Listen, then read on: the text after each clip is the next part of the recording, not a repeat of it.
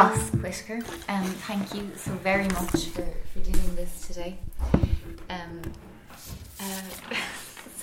No problem, I'm happy to be here. And yes, thank you so much. So you were born in Dublin? I was. Is that where we begin? That's where we begin. Can we not start earlier than that? No, I'm Can joking. we start earlier than that? Yeah, I was born in Dublin quite a while ago. Where in Dublin? Where was I born in Dublin? I just assumed that actually, that you were born Well, in Dublin. I was, yeah. Sorry. As far as I remember anyway. And I think I was born... I can't remember because I get mixed up between my siblings, but I think I was born in Mount Carmel, Okay. which is on the south side of the city. And where is home? home was Shankill Okay. when I was growing up, which is, I suppose, probably the most southern point in Dublin before you hit Wicklow and Bray. So suburban childhood, running around greens after balls mainly, footballs. And growing up, had you any notion of what you might like to do? No, none. I just liked playing sport. That was pretty much it. Okay. So and going to I remember going to see Star Wars when I was a baby. I think I remember it. I think I remember running up and down the aisles. I don't know how much of it I watched, but I do have a lot of strong memories of going to the cinema as a child. A lot of the time it was at other kids' birthday parties, or my own birthday parties, or whatever. But it was always there.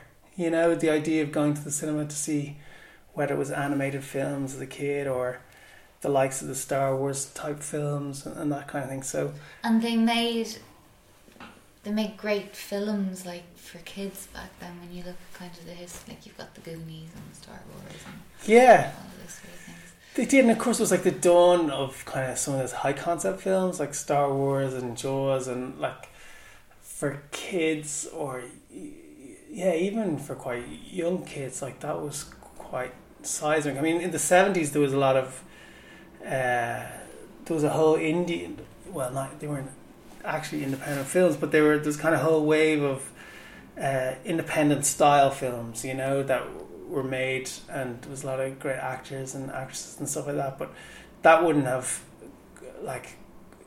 come into my attention space at all. It was all like big cinema fare. Okay. It wasn't until later that you start discovering more kind of like art house films and documentary and more independent style cinema. So then business, economics and social studies, in BSS in Trinity, Where did that suggest that was itself to you? A friend of mine's older sister did it in college, and it's had 4 different titles: business, economics, and you could do political science and sociology. And because I hadn't a clue what to do, I thought, well, at least there's 4 things. Okay, I might like one of them. I might like someone. And business, suggests that maybe someday you might be able to because when I was in school, in kind of the early 90s, there was quite, and obviously in the 80s and into the early 90s, quite a big recession in Ireland. And even though I think, statistically the recession that we have been going through has been worse, it felt worse then for some reason. And I don't know what that was. Back then they had things like self-aid. No matter how bad things have got now, there hasn't been, a major concert put on, for people in that situation now. I don't know what there's an atmospheric difference between then and now. Maybe it's just because I'm older, but when I was leaving school, there were so many people emigrating. There's a lot of people a few years older than me that used to finish school at 15, and it was only around my age that it started getting to the point where everyone pretty much seemed to finish school. And then the thought of getting a job, you're like, well, I remember when we were in school, somebody came in and said, you have to learn German. Actually, they were right. But they were saying, there's no jobs in Ireland. Germany is the only, economically successful country in Europe. Everyone should be learning German. And, that was what was laid out for you. So the thought of, leaving school and going to college, getting a job, seemed a little bit exotic almost. Even though, going to college seemed normal, but it's what are you going to do after that? Yeah. So, did you enjoy, did that course, did you like it?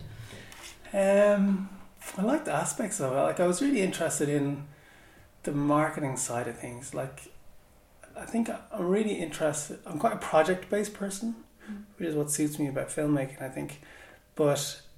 And when we were doing kind of the business course, you could do a project about, like, I remember doing a big project about the marketing strategy of football teams, and that was interesting to me. And and some of that kind of thinking you start to bring into your producing and so on as well, because you're like, well, if I'm doing this kind of projects, what kind of funders are going to be interested in that? What kind of audiences are going to be interested in it? So my mind was always interested in audiences, I suppose, like customers, audiences. Like, so in college, I liked the political science and I liked the sociology because that appealed to the side of my mind that's interested in people and stories about people. But then in the marketing aspect of it, it was kind of the part of my mind that's interested in like how people consume things or enjoy things. And so I think the course actually did appeal to me in that way. Mm-hmm. The economics, there's like kind of an economics background in my family, but I wasn't interested in it at all, really. I was much more interested in, I suppose, the softer elements of it. And you did an MA in film studies in UCD, but did you? Is this stuff all online? Yeah, it is. Yeah. Oh my god! All online. Wow. When did film making kind of suggest itself to you as something you wanted to do? Yeah, well, I think it was kind of off the back of doing that BSS course. I knew that I didn't really want to do anything to do with BSS as a career. I didn't like. There were people in my classes that were going on to do accounting or management consultancy or financial things. Some people went on to kind of do crossover courses and become solicitors, and it just like none of that appealed to me. Like that idea, I didn't really want to have a path. It sounds like a strange approach to take, but I didn't want to know what I was going to be doing in 10 years' time. I wanted to do something that would stimulate my mind and kind of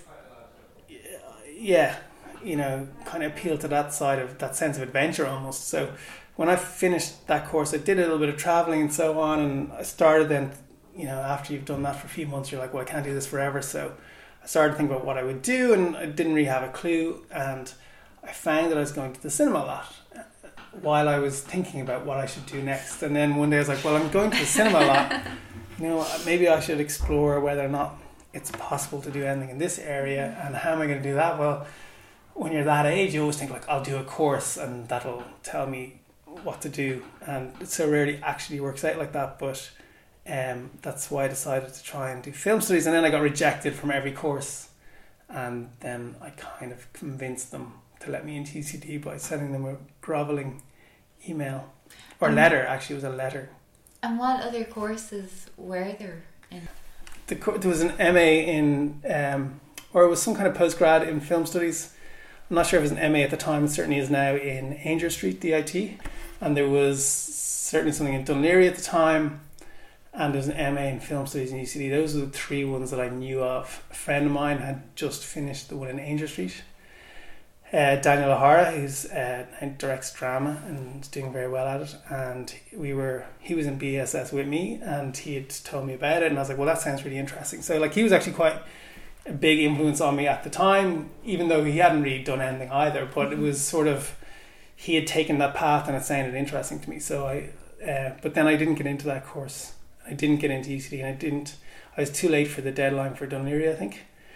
And also I think you needed a portfolio for Dún Laoghaire, which I didn't have. Even though my academic side was fine, I hadn't actually done anything. So they rejected me, and then I sent a letter saying, what would I have to do to get into this next year? And, obviously I'm still interested in doing this if a place becomes available. And that was kind of my strategic way of showing I was really interested. And then they asked me to, it was really weird. They asked me to come in the first week. And I don't think it was until about the third week of the course that they confirmed that I was actually definitely in it, which I think was probably just an error in communication rather than administrative things. So yeah, that was what I ended up doing.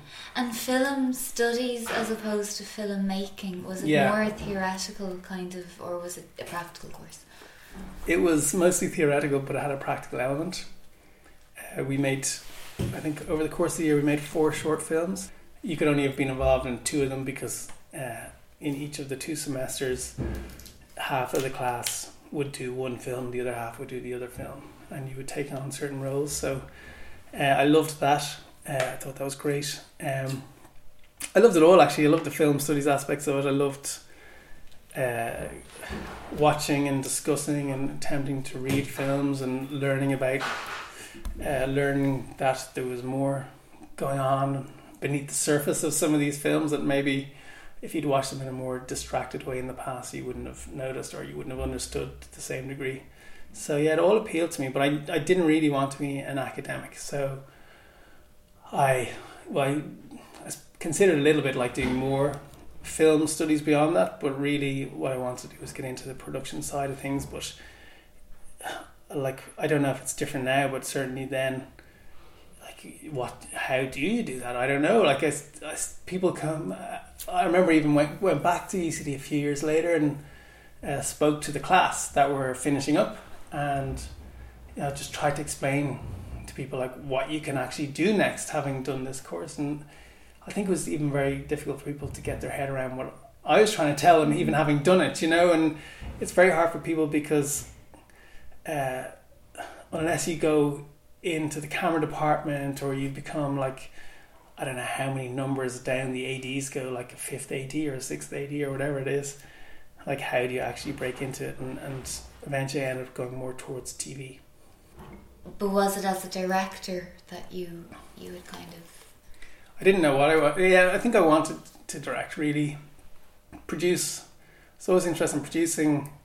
I wasn't really sure, still not sure, if I am 100% a director or 100% a producer. I'm not. Like, you develop as you go along and you get better at things, but like, I'm not a natural visualist. Like, like there was a guy in my class in school who used to always be like drawing and painting, and he had this he's gone on to be a director. He's in Australia now. Like, when we were kids, he was always fascinated by communicating through pictures, because he was really, even as a kid, a fantastic artist. Like, that never came naturally to me. So what I found that I was really interested in was screenwriting, and at that early stage when I was in college. And I suppose what that sort of says is that what fascinates me about filming is the storytelling aspect, and like telling a story through structure but also through images and that kind of thing, and how you actually tell a very tight and gripping story. And the bulk of your work is in docudramas or in documentary? Documentary, yeah. So was it always documentary over fiction for you? Well, no. First of all, I wanted to do screenwriting, but then I just didn't know how you do that. So I wanted to, what was the easiest way to make something? And that was so I bought a camera and started playing with it. And again, my friend Dan O'Hara had done that kind of a year before me, so I was sort of copying him, you know what I mean? And I could see he was getting little bits of work just shooting things, so I kind of taught myself how to use the camera. And then I actually went away for 2 years. I lived in Toronto. And when I was there, I volunteered in a community TV channel, and I learned tons about cameras and stuff like that. And also, while I was there, I used to go to Hot Docs, the documentary festival, and I went to Toronto Film Festival. I used to volunteer at them, so I'd be there, for the entire thing. And it was through being at those festivals and being really moved and affected by exceptionally well-made documentaries that I started thinking, okay, well, you can make a documentary. It may not be great, but with limited resources, you can make a documentary that really moves people, and you can tell a story in that way. And that's when I started veering in that direction. Okay. And why did you come back then from Toronto? Well, my visa was run out. Alright, okay. And also, it was really weird couple of years, because in the kind of post-college years, I could see my friends all like really bonding in their lives, you know, and doing things together and all that kind of stuff. And I was kind of isolated over in Toronto, even though I made lots of new friends there. But it seemed natural that my life should be here. Now, loads of those friends now live elsewhere, so obviously they're avoiding me. But no, it just felt like, you know, my life was really here in the long run. So does that kind of time period take you up to making Blind Man Walking?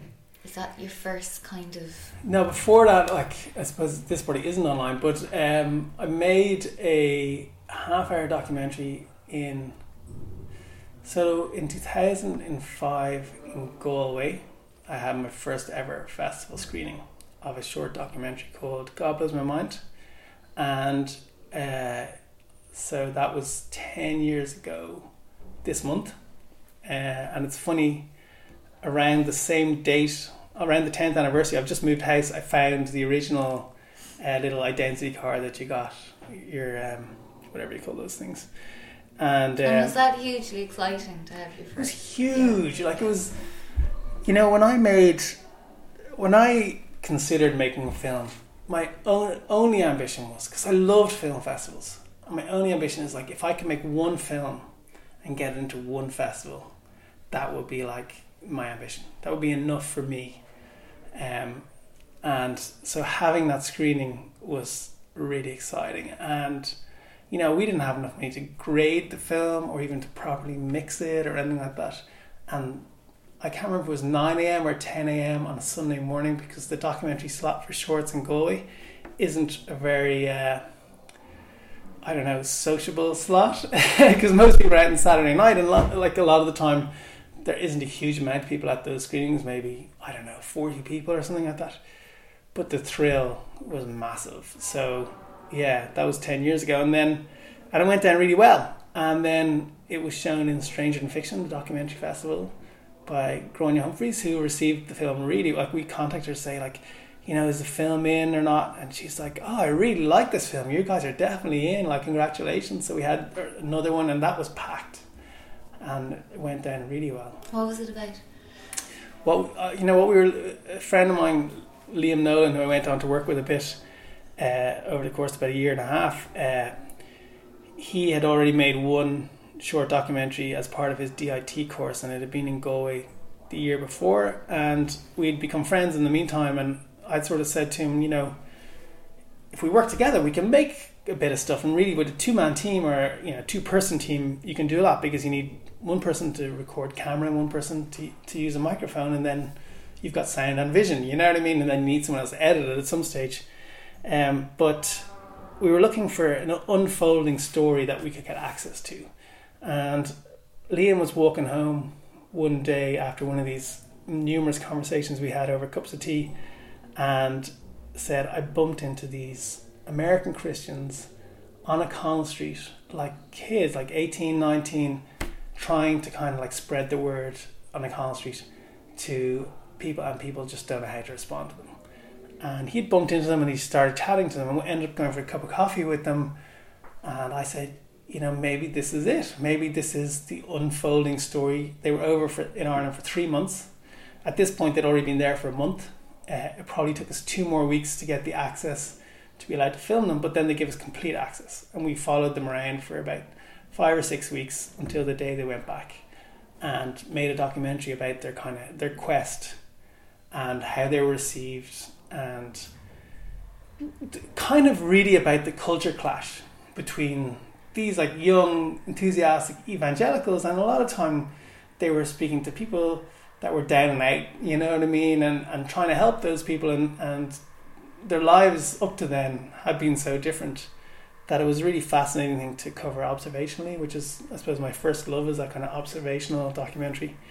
And we had a great time making it, we had a great time editing it, and then it was about 25 minutes long, and we didn't even know how to get it out there. So we showed in 2 festivals, and then that we kind of left it. I think we entered Sundance.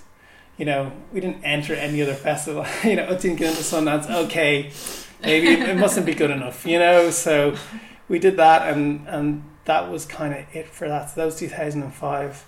And then Liam and I went on to make a film called Saviours in 2007, which was a feature-length documentary, and that was in Galway in 2007. And I've heard a lot of people say like that the jump between making, or rather the effort that you put into making a short, you may as well make a feature. Was it a massive jump? Or? Yeah, well, I mean, the funny thing about it was when we were shooting God Blows My Mind, it actually overlapped with the start of us shooting the feature. So we were actually kind of, by the time, is that right? Yeah, I think. Yeah, so start at the end of doing God Blows My Mind overlapped with Saviours. So when we started making the feature, we didn't even know. We just started filming. It was a film set in a boxing club, and we followed them for, I think it was a year and a half in the end. But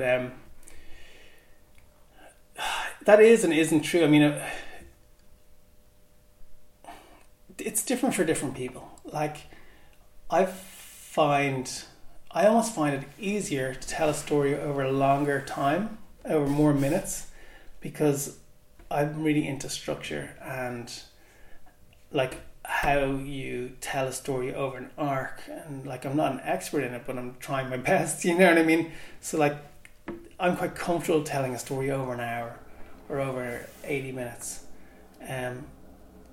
I think telling a story in 10 minutes is a different skill. So I think for different people it works differently, but I think people who are interested in making features should probably try and get to features as quickly as they can, because there's a lot to learn about telling a story over 80 minutes. And if you make 20 shorts, I think you're probably just honing the same skill, you know, in some ways over and over again. So I think us sort of going straight to a feature, and that was in 2007, so that's 8 years ago, certainly gave me a lot of confidence in terms of telling those longer stories. And in terms of, so when you make a fiction film, yeah, you start with the script, right, and that gives you a structure and an arc, and almost you know what you're doing. But with a documentary, you don't have that. No. So, well, it depends on the type of documentary. I mean, if you're telling a story that happened in the past, then you can have a script almost and an arc and everything like that. Like if you're telling a story that happened 20 years ago and you have all the information, then you can know the structure in advance. But if you're telling something observational that's happening, unfolding in front of your eyes, then you don't know. And it's funny, a drama director that I know, we were out one night and she said, how do you do it? Like, do you just film everything and then in the edit you put a structure on it? And it's actually, for us, or for me, not like that at all. You know, like, I'm constantly like reimagining the story like every day I film. So like, you know, I'm filming someone's story, and then if something happens to them, my mind now gets to the point where it's like considering the options of what they might do next, you know. So to make up an example, you know, a mother confronts her son about his drug use. You film that, but then you think, okay, well, what could happen next? You know, so you're already thinking, I need to make sure I'm there when the next scene happens. What's the next scene going to be? You know, is probably, you know, something else very big or tumultuous is going to happen pretty soon after that. Like the son might leave home, or, you know what I mean? Or the mother might try and get someone to bring someone in to help her son, or whatever it might be. So you can't be with your characters 24 hours a day. So you have to try and predict to some extent how the narrative is going to unfold and what's going to be the next big step in their story. So you are constantly creating that structure in your mind as you go along, and constantly trying to take in all the information that's in front of you and think about where it might go next. And when you're filming people like that, you know, when you're kind of just dropping into their lives, is there a, you know, practically how does it work? Is there a cut-off point, or do you start filming at 8 o'clock and finish at 11, or... No, I think that's part of what I'm saying as well, is that you start, because like in any 10-hour day, there's going to be 90% of it is going to be stuff that you're never going to use, you know. So I think the skill comes in predicting, communicating and understanding what's going on with people. And yes, a lot of that happens when you're not filming. So it could be, in the conversation you're having, you're like, what are you up to in the next few days and what's going on? And you get a sense, you're like, oh, that's going to create something interesting. Like, I have a character, we're doing a thing in the west of Ireland at the moment, and one of my characters like told me there, and I hope it hasn't happened yet because the last 3 weeks I've been out of commission with having a baby, but one of my characters has decided to like move out of a house and move into a yurt. And I'm like, okay, well, that's going to be interesting. You know what I mean? So you're like, I'm going to film some of the build up to that, and how then, like, you know, the first couple of days of living in a yurt, that's going to lead to some practical problems. You know, you can imagine that. So you're like, okay, well, I'll try and be there a lot around then, but I might not film with him for a week or two before that, because I know that's the next big step in the story that I'm telling about how he's simplifying his life, say, you know. So it's a little bit like that. Yeah, okay. So it's about kind of a balance, but then having a sense of what's significant. Yeah, and it is. And you know, you see sometimes things where they've spent a lot of time with people, but they haven't, it's like they didn't have the camera rolling when the dramatic thing happened, but they got the other 90%. You know what I mean? It's trying to make sure you're there and you're filming for the important 10%. So, Saviours, and then, I don't mean to rush to it, but it's okay. Is Blind Man Walking, was that kind of the biggest thing you did until that point? Well, at the time, Saviours was the biggest thing because it was released in theatres, and like it went down really well, and that was 2008. And then, and how did that project come about? Because you've done a lot of sports. Would you say you've got a...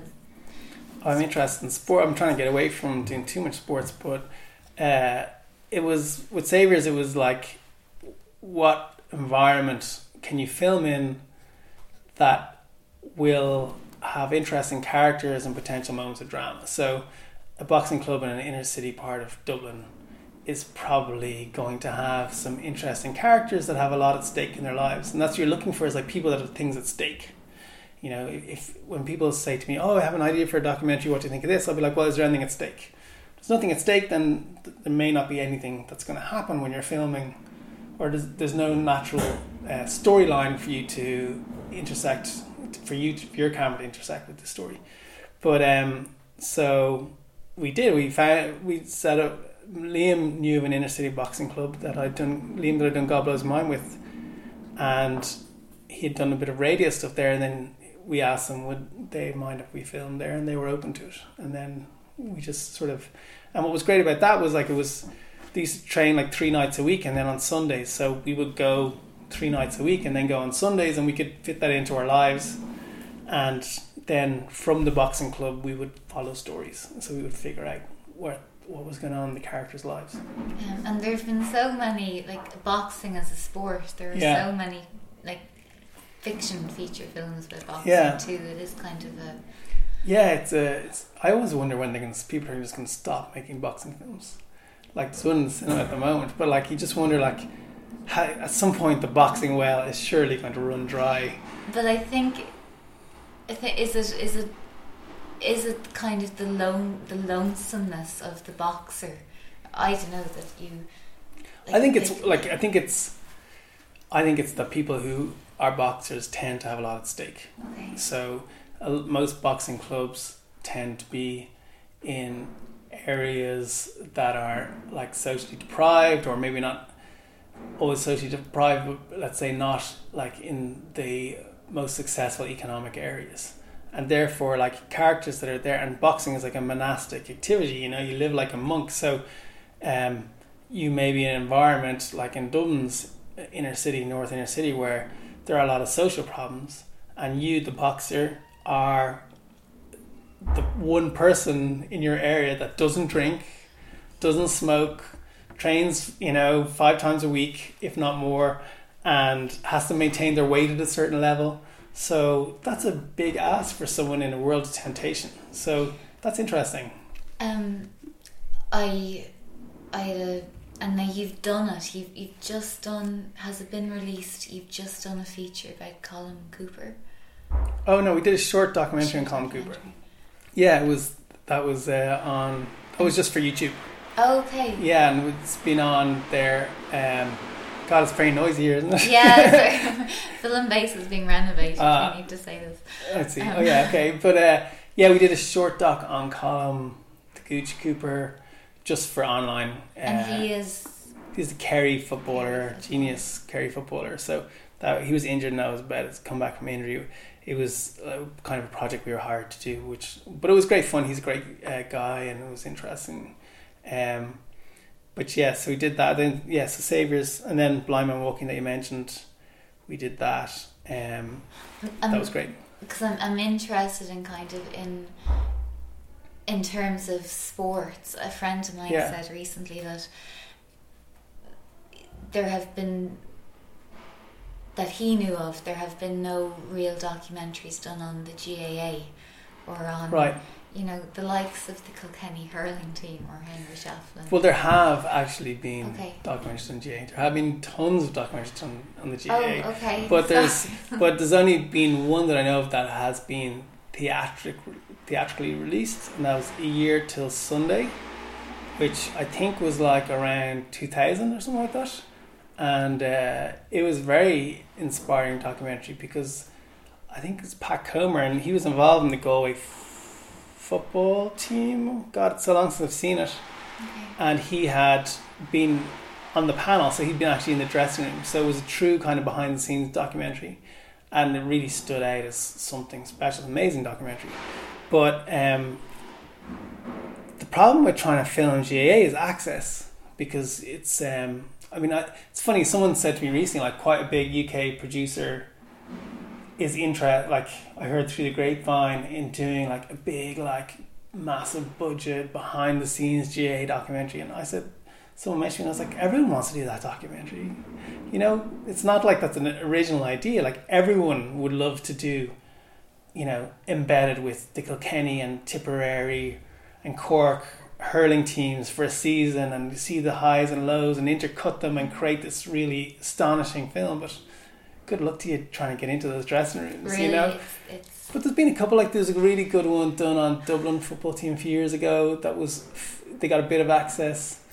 There's a great Croke Park documentary, which is the year that they were embedded for the day of the final, all following all the different elements of Croke Park. So yeah, there have been some GAA ones. Okay, sorry, I'm going to have to go back and tell them that. Yeah, it's okay. And then the other kind of theme that seems to run through your work a bit is rural. The loss of rural, or the erosion of rural traditions and life, and you've done...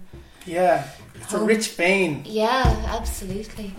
We did the Bye Bye Now, we did a Phone Box documentary. God, like, that was astonishing how that film did, because it ended up like winning awards at all these festivals around the world, and you're like, why is anyone interested in Irish phone boxes, or why is this touching people? And I think it's all about communication and why did people use the phones? Was it always called loved ones and that kind of thing. So it really touched the nerve with people, and then a company started making replica phone boxes after seeing the film, which was pretty mad. So in some way we helped to preserve the phone boxes, if not the originals, then the replicas. You can't find them anymore. They're not. There's very few. The old school. There are some, but not that many. There's one in Chapel, is it actually, which is quite nice. And there's down the country you see more of them, but like they're not really used as phones anymore. They're a lot of cases. Villages have held on to them because they thought they were a nice piece of the furniture of the town. You know what I mean? And I think that's true. If you walk down a village main street and there's nothing there, or there's a nicely coloured and maintained old-fashioned phone box, it's like people say, like a horse makes a field more pretty. Well, a phone box makes a village more pretty. And how did you happen upon that story? Well, Aideen, that I work with from time to time, we were working in a production company together, and she came into the office one day and we were just chatting. She said, have you seen that story about all these phone boxes going away? And I don't think, she wasn't really saying it in like we should do something on it. It was just like a talking point, and we were talking about it and that kind of thing. And then I told her a story. My mum has a funny story about a phone box, and then she came back with a story that her mum had about a phone box, and somebody else told a story, and then I went home that night and I was thinking about it, and I was like, you know, if everyone in the office had a story about phone boxes, like what kind of stories must be out there around the country, you know? And I think it was like 2 weeks until the deadline of the Irish Film Board Reality Bites scheme, which was where they would fund short documentaries. And I rang Aideen, or we met, I can't remember. And I said, how would you feel about it if like we wrote up a treatment and threw it into the thing? And then we got shortlisted, but we were both away and we couldn't go to the interview.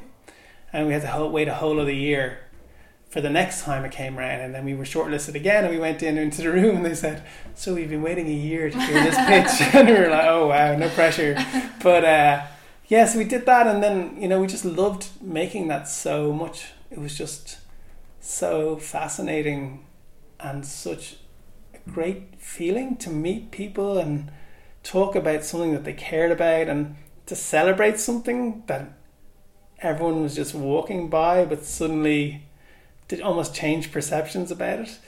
That it's almost like we've been trying to recreate that feeling ever since. So we made another film about turf cutting, and stylistically they're very different. Like we're trying to, you know, try and move and change and do different things each time you make a film. But I suppose thematically they have some similar themes. And then we're actually got another couple of ones that we're looking at that are in the same vein as those, you know. And I think we just love doing that, you know. But it's also, you know, like we're quite dedicated to doing it well, or to doing it with to bring as much as we can to it, because it's easy to go out and interview a load of people and throw a few shots on top of it. Like too often, you know, I see student documentaries or inexperienced people's documentaries, and they're simply people just talking and some shots thrown on top of it, and that's a documentary. And it's easy to do that, but it's more difficult to do something that sort of resembles that, but somehow is elevated, and the storytelling really grabs you, and that there's a story being told by images as well as words. You know, a lot of people think documentary is, you know, stories being told with words, but the more you can tell the story with images, the stronger it impacts people. So yeah, it's an area we're really interested in, but I think we're also trying to evolve how we tell those stories with each one, you know, and do something different. But there are whole aspects of rural life that are traditional life that we are losing. With those films, I think we also feel like you're, without getting too self-impressed, like you do feel like you're documenting something, you know? Yeah. And like there are a lot of documentaries that are being made that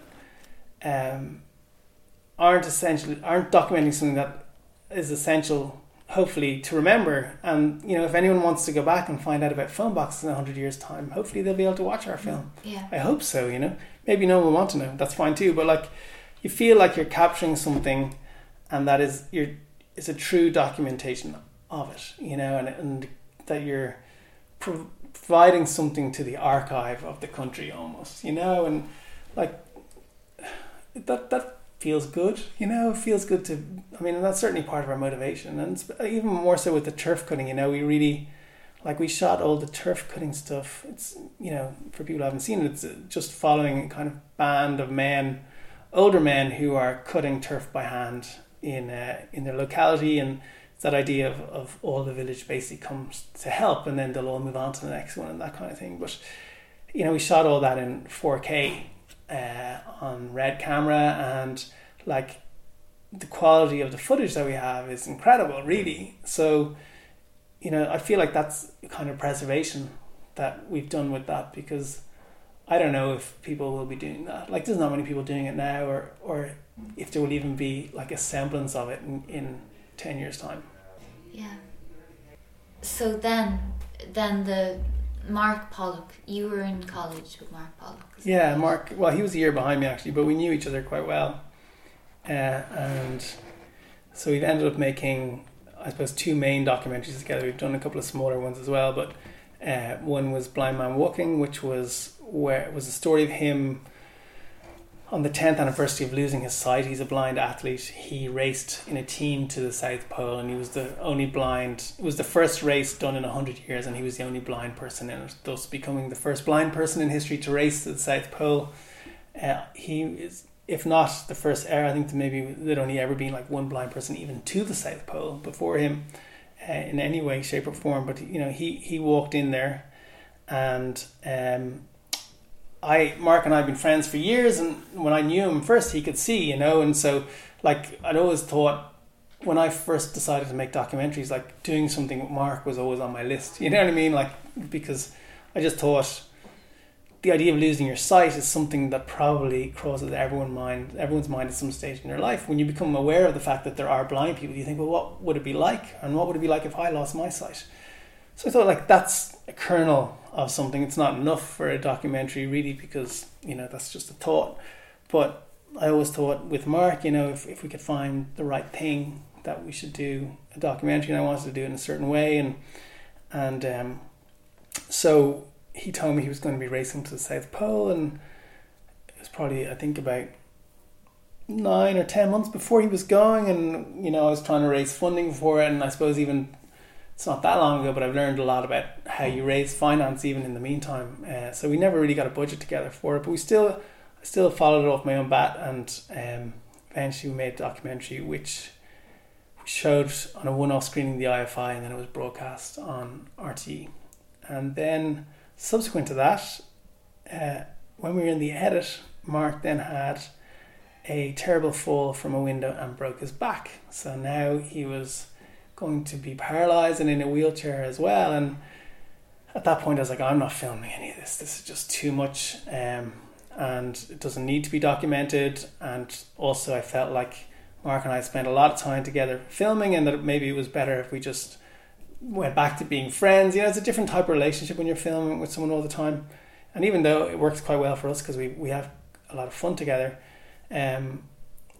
I suppose I was also interested in exploring other film ideas, and I knew that if I followed Mark for a story about his paralysis, that it would be quite a long undertaking, and it proved to be 4 years from his accident to the last bit of filming with him. So it did end up being a long project, but that ended up becoming a documentary called Unbreakable that we released last year in October. And I think that's the last bit of filming I'm going to be doing with Mark for now. And the challenge is the wrong word, but when you're filming somebody who is that vulnerable, like, is there a privacy line that you're conscious of not crossing, or?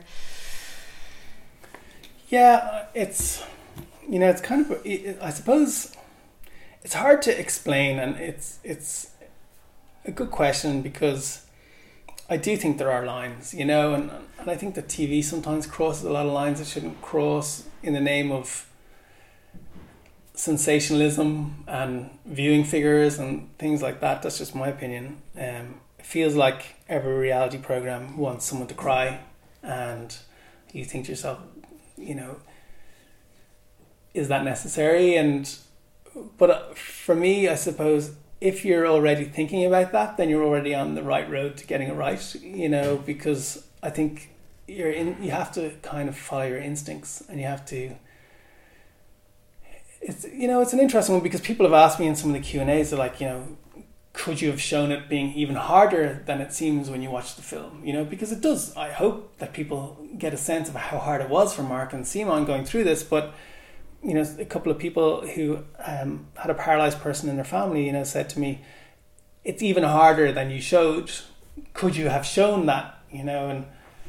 And I had some restrictions in when I could film, as it turned out, access-wise with hospitals and that kind of thing. But I tried to get the balance right of showing a story that was showed how hard it was, but also reflected the positive attitude that Mark and Simon have at times,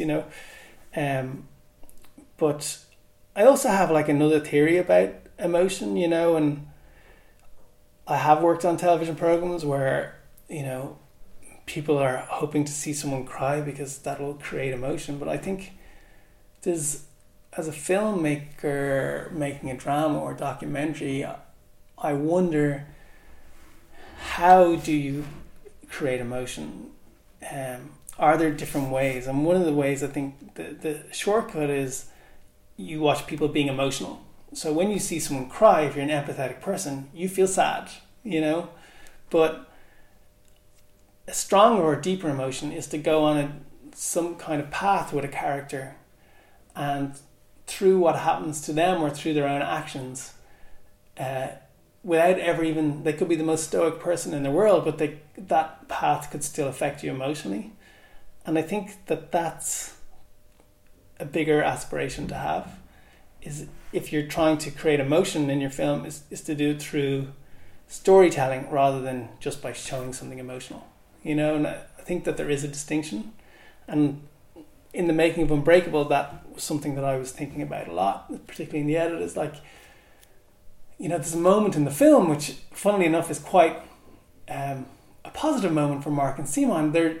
He's learning how to use a new wheelchair, and the scene ended up being quite short because we had to keep cutting the film down and so on. But and there's a moment he's just tried the wheelchair, and they're going up and down this curb over and over again, and then they decide to go back to the hospital. So they're walking down a path, and Simon says, "I'll go ahead and you just follow my voice with the wheelchair."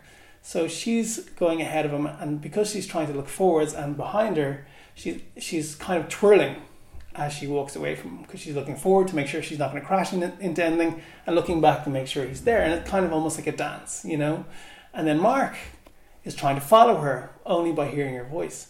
And I almost can't watch that scene without bawling, because even though there's nothing emotional happening within the scene itself, no one is crying or anything like that, if you've gone on this journey, for want of a better word, with them, you'll know that that small triumph is exactly that compared to what else is happening in their lives. And also you'll recognize that this is going to be their life from now on, that this kind of level of interaction is what is going to drive their life, like trying to figure out how to go up a curb. I mean,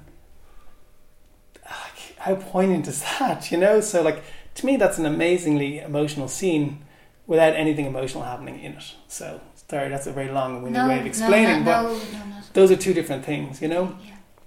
So, something entirely... Strangers in Fiction. Yeah. Did you take over from Grania Humphreys with that? No, Grania did it... I don't know how Grania must have done it for 3 or 4 years. And then... So yeah, it felt like a full circle going on to program it, but after her, James Kelly did it, and then another guy called Niall, a Scottish fellow whose surname I forget, very nice guy from Scotland, and then me, I think. So I was the 4th person to do it, and I did it for 3 years, and then I'm not sure how they're doing it this year, but last year was my last year doing it. Okay. So yeah, I did it for 3 years. And in terms of the work involved in that and curating a programme, do you just watch a huge amount of documentaries? Yeah, you do watch a lot. I mean, how many you watch depends on how many you liked the first time you watched them, you know, because the programme, we didn't take entries in the international categories. So because it's a small festival and there isn't, it was a part-time job for me, so there's only so many hours I can spend watching films while still keeping my head above water financially. What we would do is we would look at lots of other festivals and what their programs were. So starting at the beginning of the year, you have Sundance and Slamdance, and then you have Berlin, and then you have Tribeca and Hot Docs, and you're kind of looking at all these programs, and I mean between them, South by Southwest as well, and you might have 250 feature-length documentaries across just those 6 or 7 festivals that are world premiering at those festivals. So you look through those programs and you start requesting, you get in touch with those producers and you request those films. There are certain films that you recognize even just by reading about them that they don't necessarily suit the tone of the festival that you have or you're trying to create. And what was the tone, or did that vary? Yeah, well, to your... it was two things, I suppose, that you're trying to do. Well, one, the film is called Stranger Than Fiction. Or, sorry, the festival is called Stranger Than Fiction. So that suggests a certain type of film. You know, a film that is surprising. You know, if the truth is stranger than fiction, then, well, that's a surprising idea, you know. So you're looking at films that are a little bit surprising, maybe a little bit unusual. I wouldn't really be that interested in like straight music documentary or like a straight biopic type documentary. So you're looking for things a little bit on the edge maybe. But then the second thing you're trying to do is, over the course of, say you might have 15 features over the weekend only, over the course of those 15 features, you do want to have variety. You know, you do want to, say, appeal to, you know, viewer A that likes a certain type of thing, who would never watch the same thing as viewer B, who would never watch the same thing as viewer C. And if they're going to come to one film each, you don't want 10 films the same, because then viewer B won't come. You know what I mean? So you're trying to, I suppose, honour those two ideas. And like you might be looking at, so you want to make sure probably you have one music documentary, but then you're looking for a certain type of music documentary, and that might play really well on a Saturday night.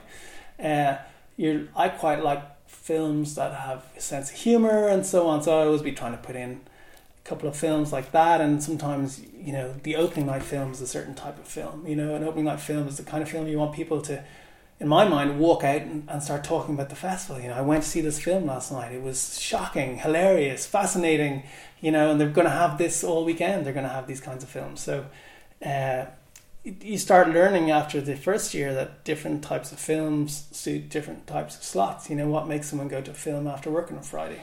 And like as a nation of cinema goers, is there a big audience for documentaries?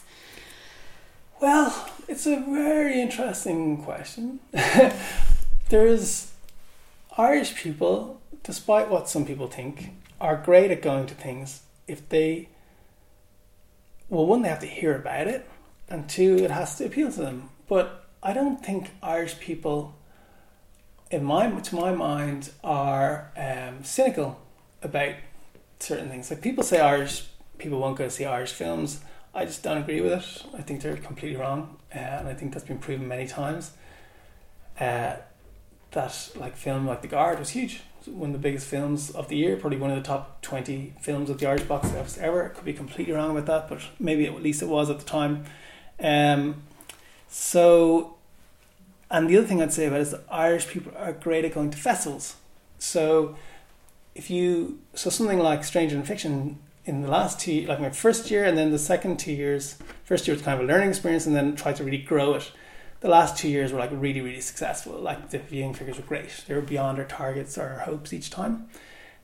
So I think if you package something well as a festival, you put it on at the right time, you program it in the right way, and you're good at your marketing, people will go and see it. The other thing, but I don't think that people go, I am a documentary goer. I think there's a very small group of people that will go and see every documentary that comes out at the cinema. You know, they will go to films that they think they want to see. Now, that could be a film about Nick Cave this week, and it could be Batman next week. I think that I wouldn't say we're like necessarily a nation of documentary goers. I think we like to go and see good stuff. Seeing as many films as you do, are we quite limited in what we receive in terms of the films that get to Ireland? Well, look, I mean, how many features are made every year? 10,000? Like 10,000. Like, for the size of the country, we are blessed to have the IFI and the Lighthouse, and maybe to a slightly lesser extent the Screen. Cinema World will show some art house and indie cinema. There's a new cinema opening in Galway. Cork is probably a little bit underserved at the moment, but I imagine that will change at some stage. Like, I think for the size of our country, we're like amazingly, we have amazing options. And the launch of the dawn of digital cinema as well has allowed, it used to be like a film would show 4 times a day for the week. If you had 2 screens, that essentially meant you had like 2 or 3 films a week. Now you've got cinemas splitting up their program a lot more, so they might have one film and it shows once a day, and that means you can put 4 films on a day and you can offer a lot more choice. So yeah, I think we have an awful lot of options, and that has caused a different problem, and that's caused a marketing problem, that's caused a time problem. Like, I don't know, I feel like there was like 2 or 3 documentaries released last week.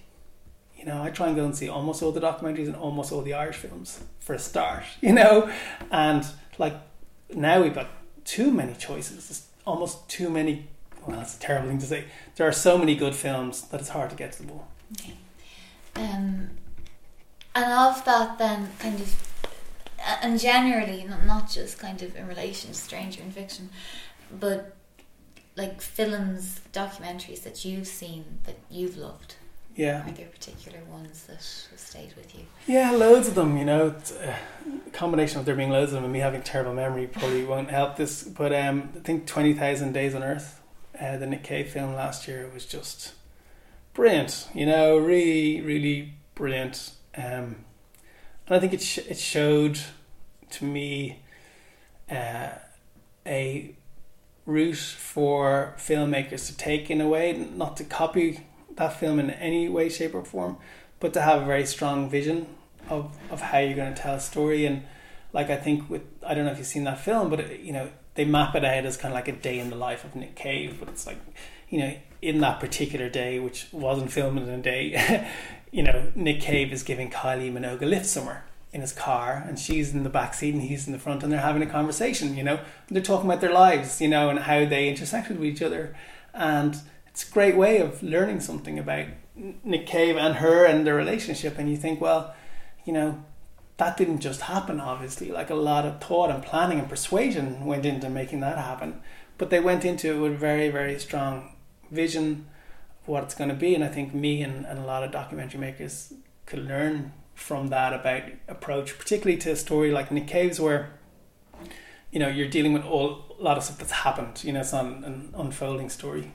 It's easy to just do a straight chronological or whatever version of a story, but you know, if you want to be an artist, or if you want to be a creative filmmaker, what is your vision for it? And I think that really stood out as one of the best films of the year last year. And so sad now about his son. I know, unbelievable. That's particularly like having watched that film, like it just really, it was such I think it was just like you felt such an emotional connection to him watching that film, and then it felt like this terrible thing happens to him, and then it feels all the more upsetting because you sort of got to know him during that amazing film. Film Ireland magazine then, and commissioning editor for that. Yeah. How did that come about? Somebody rang me. Now, they did a really interesting thing in Film Ireland for a couple of years, maybe 3 years, where they had guest editors. I remember Damien O'Donnell did a really good one, and there's loads of really good ones, you know. And I would have always got Film Ireland. I think Mark O'Halloran did one as well, I think. And yeah, he did like the sex issue, I think, which was interesting. And it was a great way of seeing, I suppose, how the magazine could be influenced by different voices. And after doing that for a few years, then they decided, you know, we've kind of probably used up all our favours and all the people that will do it for us, and we should try and find someone who will do it on a more long-term basis. And I think when I had done it, we had got on really, really well, and it had done really well. So they probably asked a few different people, and I was amongst them, and I said that I was interested in doing it, so I did it for a couple of years. So that's how that came about. Yeah. And were you, because that has since folded? Yeah. Were you? Was I responsible? No, that's not what I was going to say at all.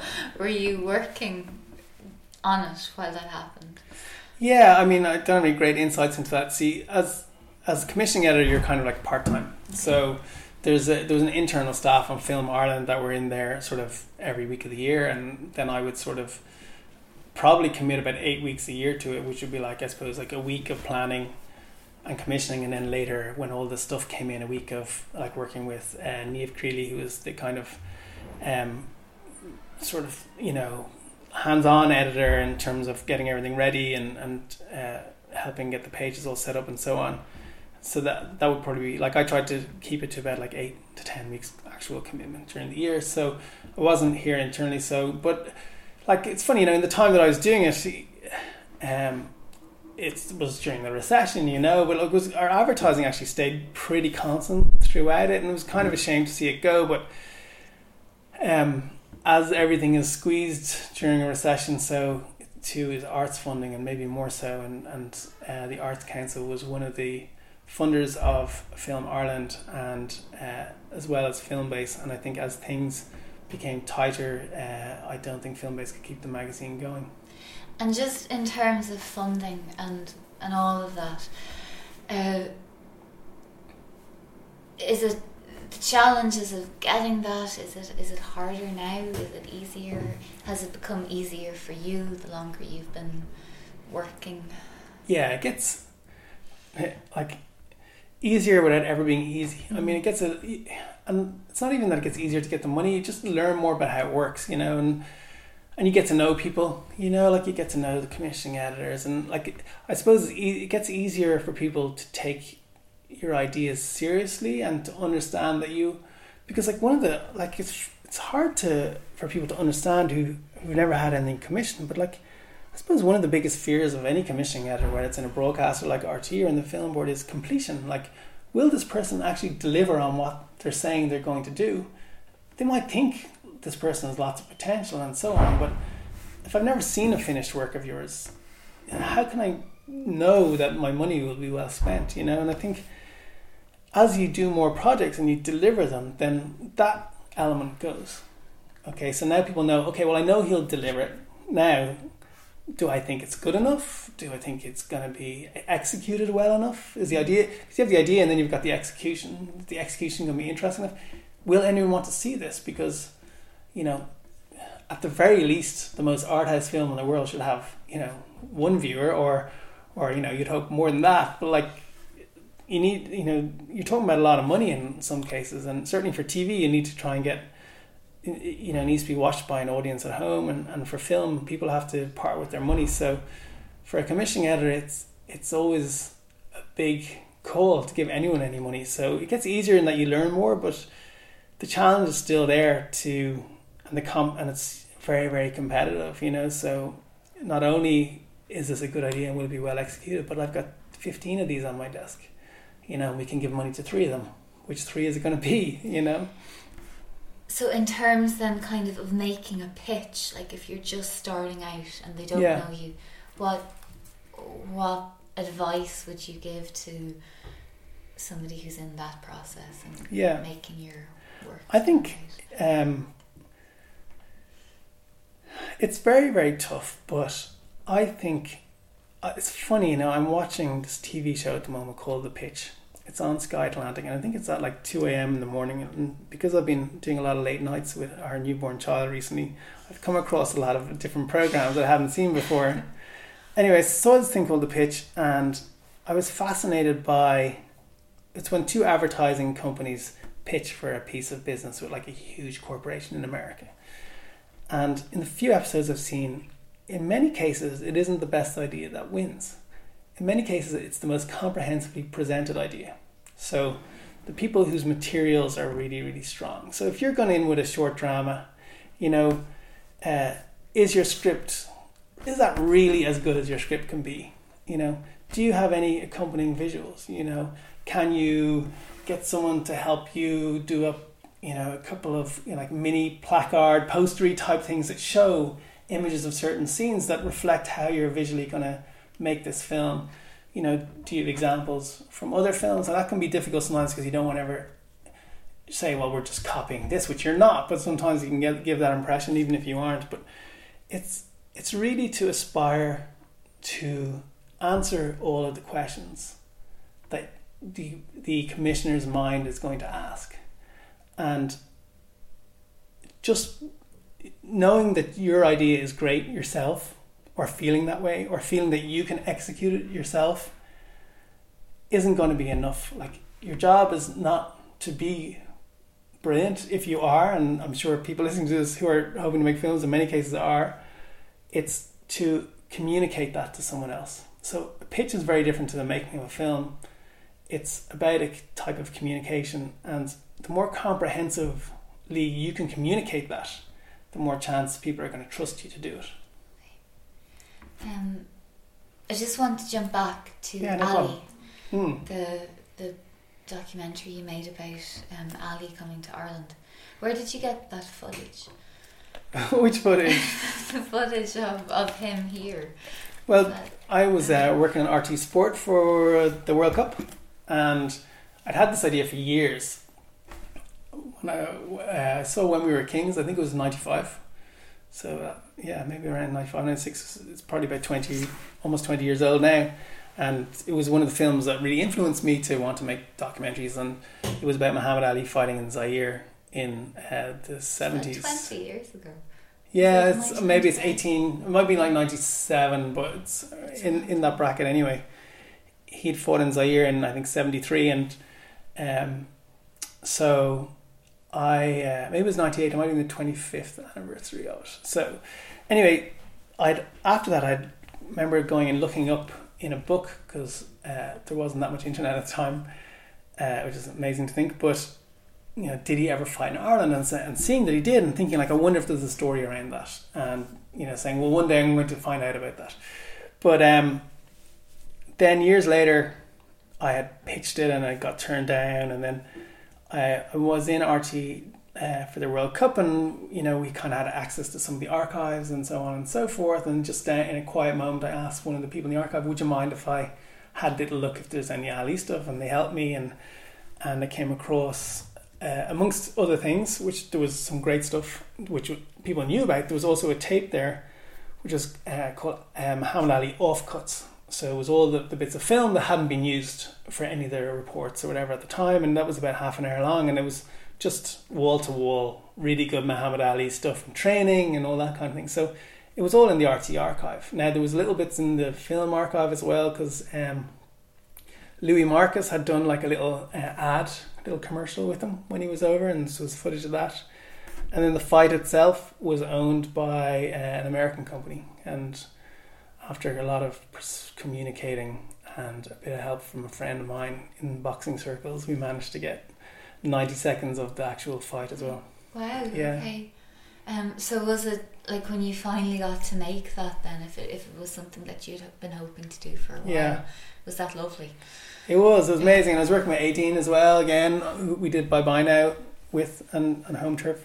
We had done that together, and we just love working together. Like, she's great to work with, and we're great friends, So it was, the budget was tiny, and so it was frustrating from that point of view. And I think I was at a loss personally just to make it, but I just thought, this story is only going to get told once, and it's a privilege to be the one telling it, and we'll try and do it as well as we can within the budget that we have, and that's what we did. But it's a pleasure to make something like that. Phenomenal character, fun scenes, poignant moments, but I suppose it feels a bit more like making like if you're making the difference probably between like making like a fun film or making like a really tough film about social deprivation or something. Like, this was definitely more in like the fun camp, really enjoyable to make. And just in terms of like stories, are you inundated every day with loads of ideas in terms of what you see? Or I'm like I get a lot of ideas, and just I don't know, whatever way my brain is programmed, like I'm very quick to come across ideas, but then also like I'm quick to know whether or not I think it's pursuable. And what dictates that?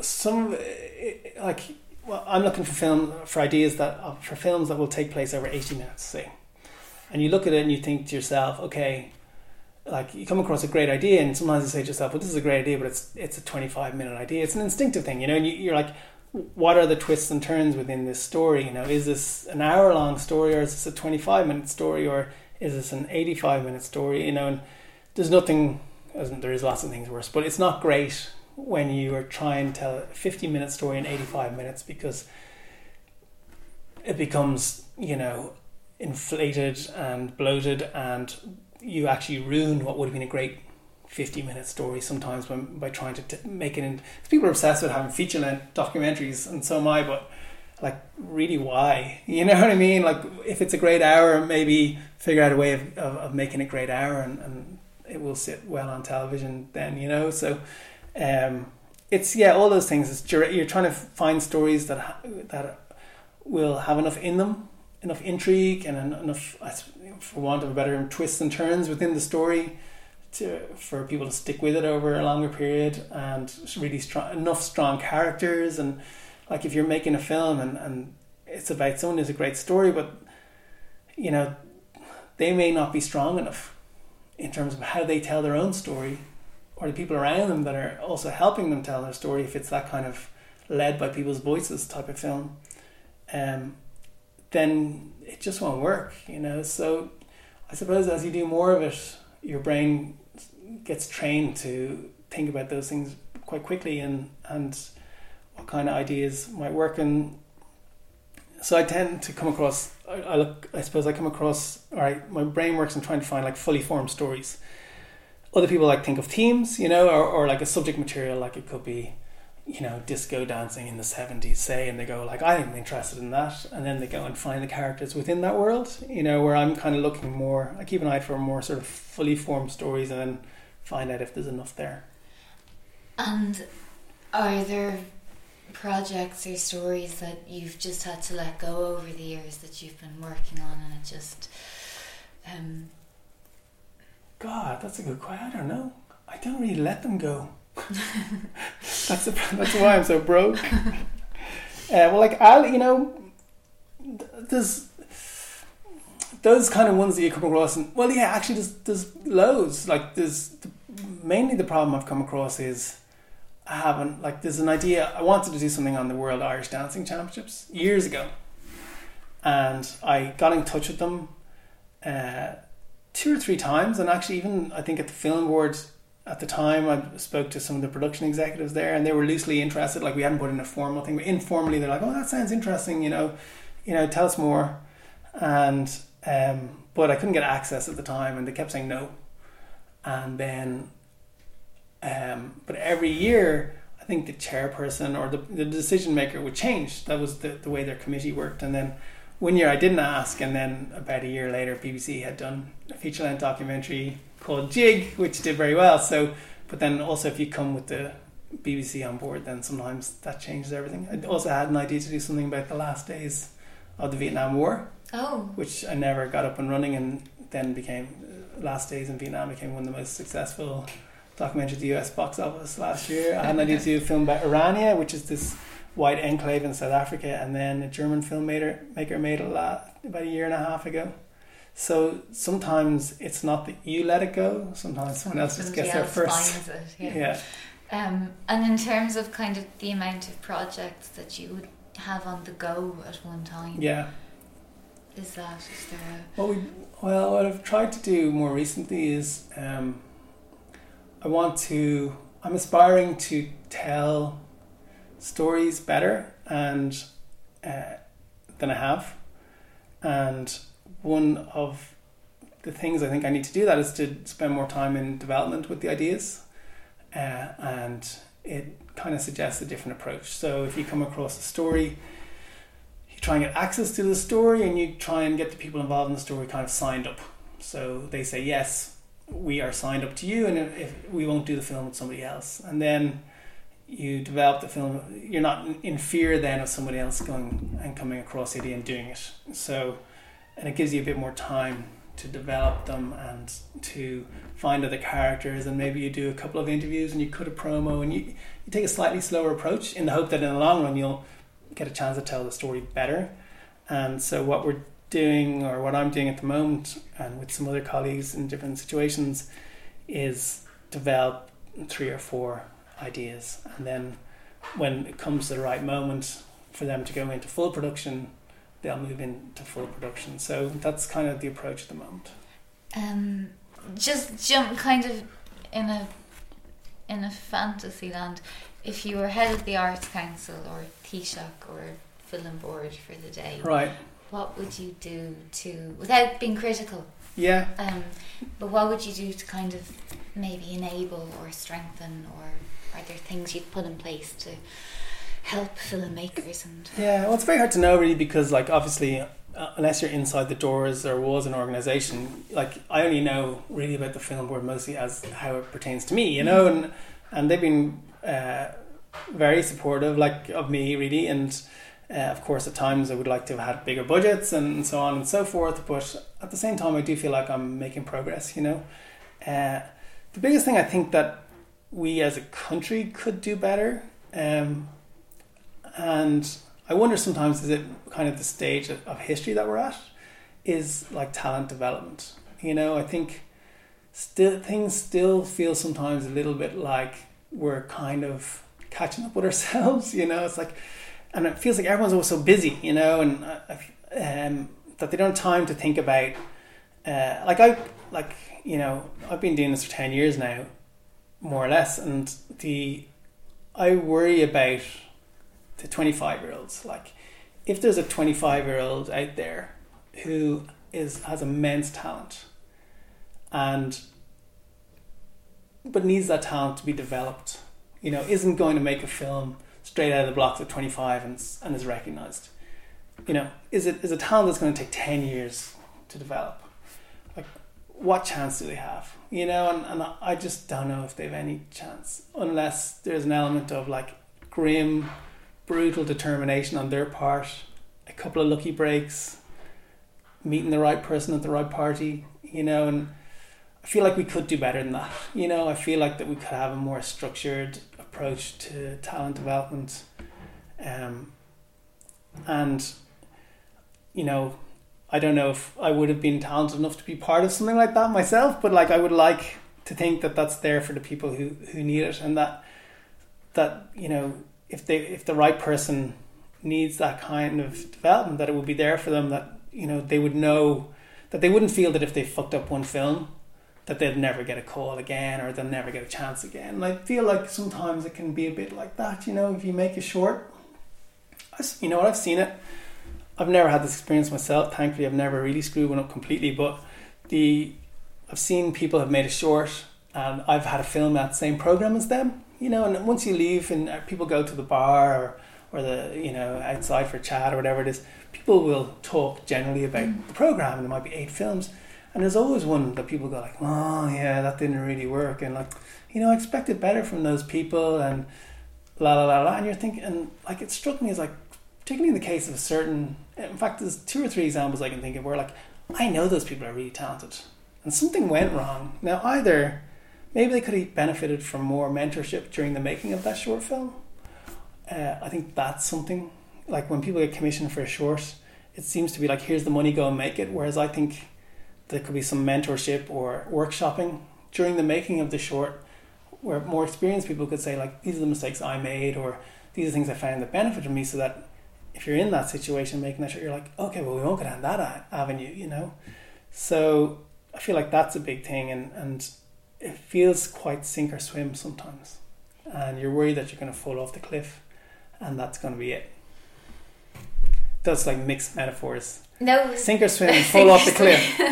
I suppose you'd have to fall off the cliff first, but no, that makes sense. That's the big thing, and I think that I've seen that within organizations too, like some of the broadcasters and stuff, and you wonder if the people within those organizations, like, are there, like, if you start an RTE, you know, is there a path? I haven't worked in RTE enough to really know. There could be.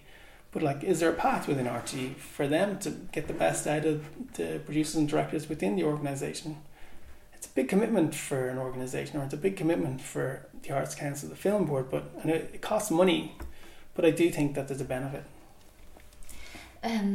Mentors along the way, or people who have kind of been supportive? Yes. Well, the first was Dan O'Hara, my good close friend, who we were in college studying business together, so it's bizarre how things have panned out. But he now directs a lot of drama series. Like he just did Doctor Who, and he's doing something else massive now coming up that I probably can't even tell you about. But anyway, it's going well for him. But like, it was just brilliant to have someone encouraging that had got into it, even though we're the same age, like a couple of years ahead of me. And sometimes he can introduce me to someone, or like the first job I got in TV was because someone met him and he wasn't suitable for it, but he said, you know what, I have a friend, he hasn't got that much experience, but he's got the right skill set for what you're looking for. And that was how I got my first like assistant producer job, which started like a parallel career that has allowed me to fund both sides of what I do. So then within TV, I worked in that job, I worked with a really great producer who was just to learn from.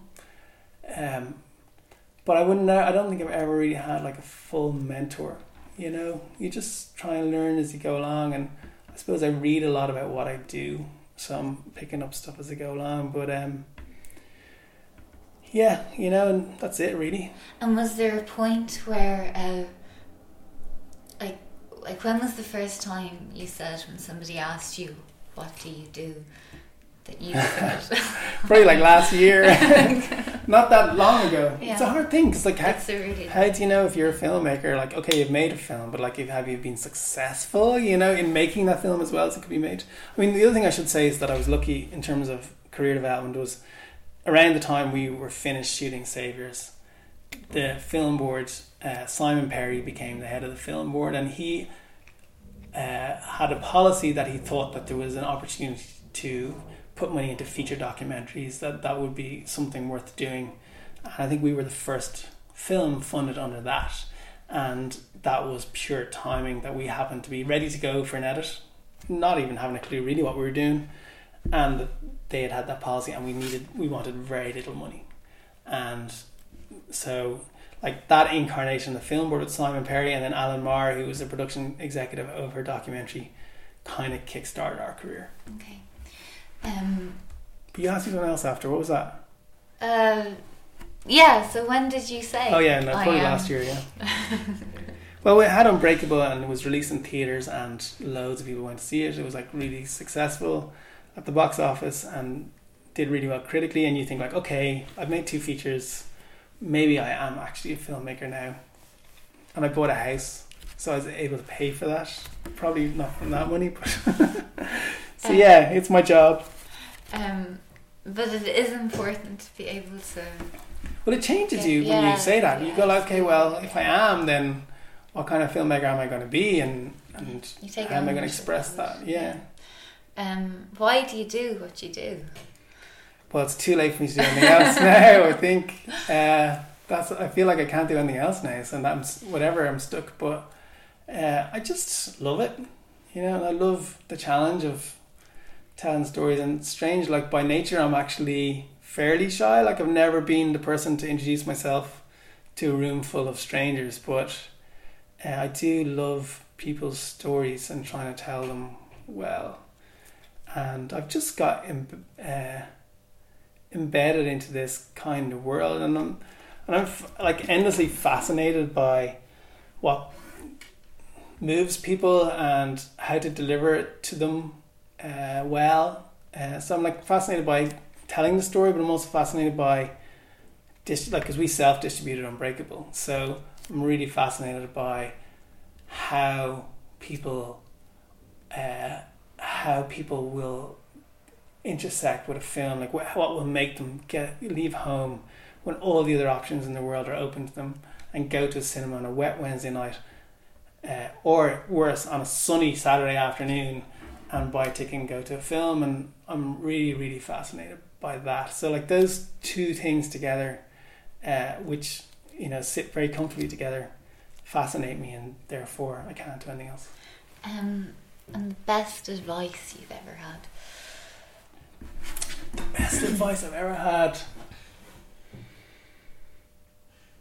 I don't know really. I mean, I read something recently, and I'm really interested in the idea of festivals, you know, because like festivals is where I formed my interest in film. But and I loved them, and I loved being involved in Stranger Than Fiction. Like it's such a privilege. But I think that festivals have almost become too dominant, in the world of film, and I don't know how people have recognised that yet. And I read, somebody told me like a term recently. It's God, I can't remember who said it. I think it was like one of the early American presidents, and it was like the obstacle is the way, and it's very hard to get your head around what that even means. Well, at least my head won't fully get around it, but the strategy that people have with films is like quite time honoured, in that like you get your film into the biggest festival you can and you kind of go from there, unless you have a sales agent and all that kind of stuff in place before. But what if you don't, you know? And I started thinking in terms of, I can't think of the best advice, but the most recent thing I've started thinking is like, if one route doesn't work out for you, if there's an obstacle in your way, and maybe that's the fact that your film doesn't really suit those bigger festivals, then maybe that's showing you a different way of going about things. And I'm very interested in the other ways of going about things, and realizing that the audience, a lot of the audience that will go and buy a ticket to go and see a film outside of the festival arena aren't really that concerned about how your film did in a festival or whether it got into certain festivals. They just know that there's something on that they want to see and they want to go and see it. You know, if someone's going to buy a bottle of water, they don't say like, what festivals did it get into? They just want a bottle of water and they want to go and buy it. So if you think about what you're making in that way, if you want people to see it, you have to think like, I made this thing and I know there's a group of people that want to see it. How can I communicate that to them and convince them to come to it? And I think that we need to start, at least I'm starting to shift my mind in terms of how a film can get to an audience. So in a way that when something else doesn't work out, you kind of have to turn around and see the... I think like in my mind, I'm reconsidering the entire film landscape. I feel like how we look at things is only one of many ways in which we could look at it. And the dominance of festivals is that people think it's the only way to get their film seen by people, and it's a great way. And as I said, I go to film festivals and I've been involved in them and I love them.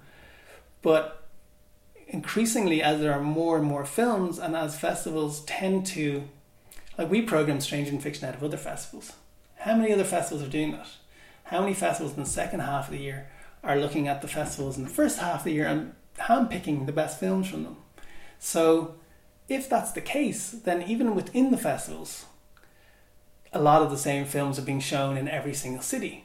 So if you're not one of those, say, even if it's as many as 500 films, you know, there's still probably another like 1,000 really good docs worth seeing that are being made a year. At least somebody will want to see them, you know? So you need to kind of I keep saying you. I have started thinking, well, you know, maybe there's another way of looking at this film universe. And what does that mean then practically in a practical way? In a practical way, it means thinking about who those people are that want to see your film at an early point. Thinking about how you're going to make them aware of it. And so let's say, for example, I don't want to give too many of my secrets away. No, but like, you know, the simplest way that people do is like they set up a Facebook page, and but like, even you have to look at how you do that. Are you doing it in a way that's going to connect with the kind of people that want to see your film? So, you know, it's kind of like thinking about the marketing side of what you're doing to some extent while you're doing it. And, you know, if you've got a film, like there's a guy who made a film about red-haired people. Yes. You know? Yeah. And he didn't get into any, I don't even know if he entered any festivals. He's just like, you know what? The people who want to see this is red-haired people. The people that have gone through this experience in their lives and are going to somehow connect with it. So he went about looking at all the ways he could get in touch with red-haired people and growing that audience. And then he distributed his film to, you know, in that way. And it was like the number one film on iTunes at one stage. There was like a red-haired convention on top of that or something. There was a red-haired, I think he went there with the film and like looked at ways of like creating buzz around it. And so I just think we could be more broad-minded I see too many films that go to one or two festivals and then they die, and people are like, oh, you know, they just didn't quite get that festival thing, you know. And I'm like, that's a little bit weak. Mm-hmm. You made something. Generally, you spent at least €100,000, if not something between that and €1 million or €2 million. It's too weak for it just to not find the audience in that one way. Like, there has to be other ways. So in a way, you've kind of come full circle and using your initial marketing degree to Yeah, exactly, you know, and it's fun. Yeah. You know, it sounds like I'm ranting about it, but actually no, the reason it's actually fun to go like to try and find other ways, you know, and it's fun to think, wow, you know, there might be another way of doing this, and maybe I could figure it out, you know. And so yeah, it has. I mean, I think the fact that I was interested in that back then certainly has fed through to what I'm doing now. Yeah. And final thing, when you look at all of your films that you've made so far, they're all amazing. Oh, thanks. But is there one that you're kind of like, yeah, I'm really happy with that?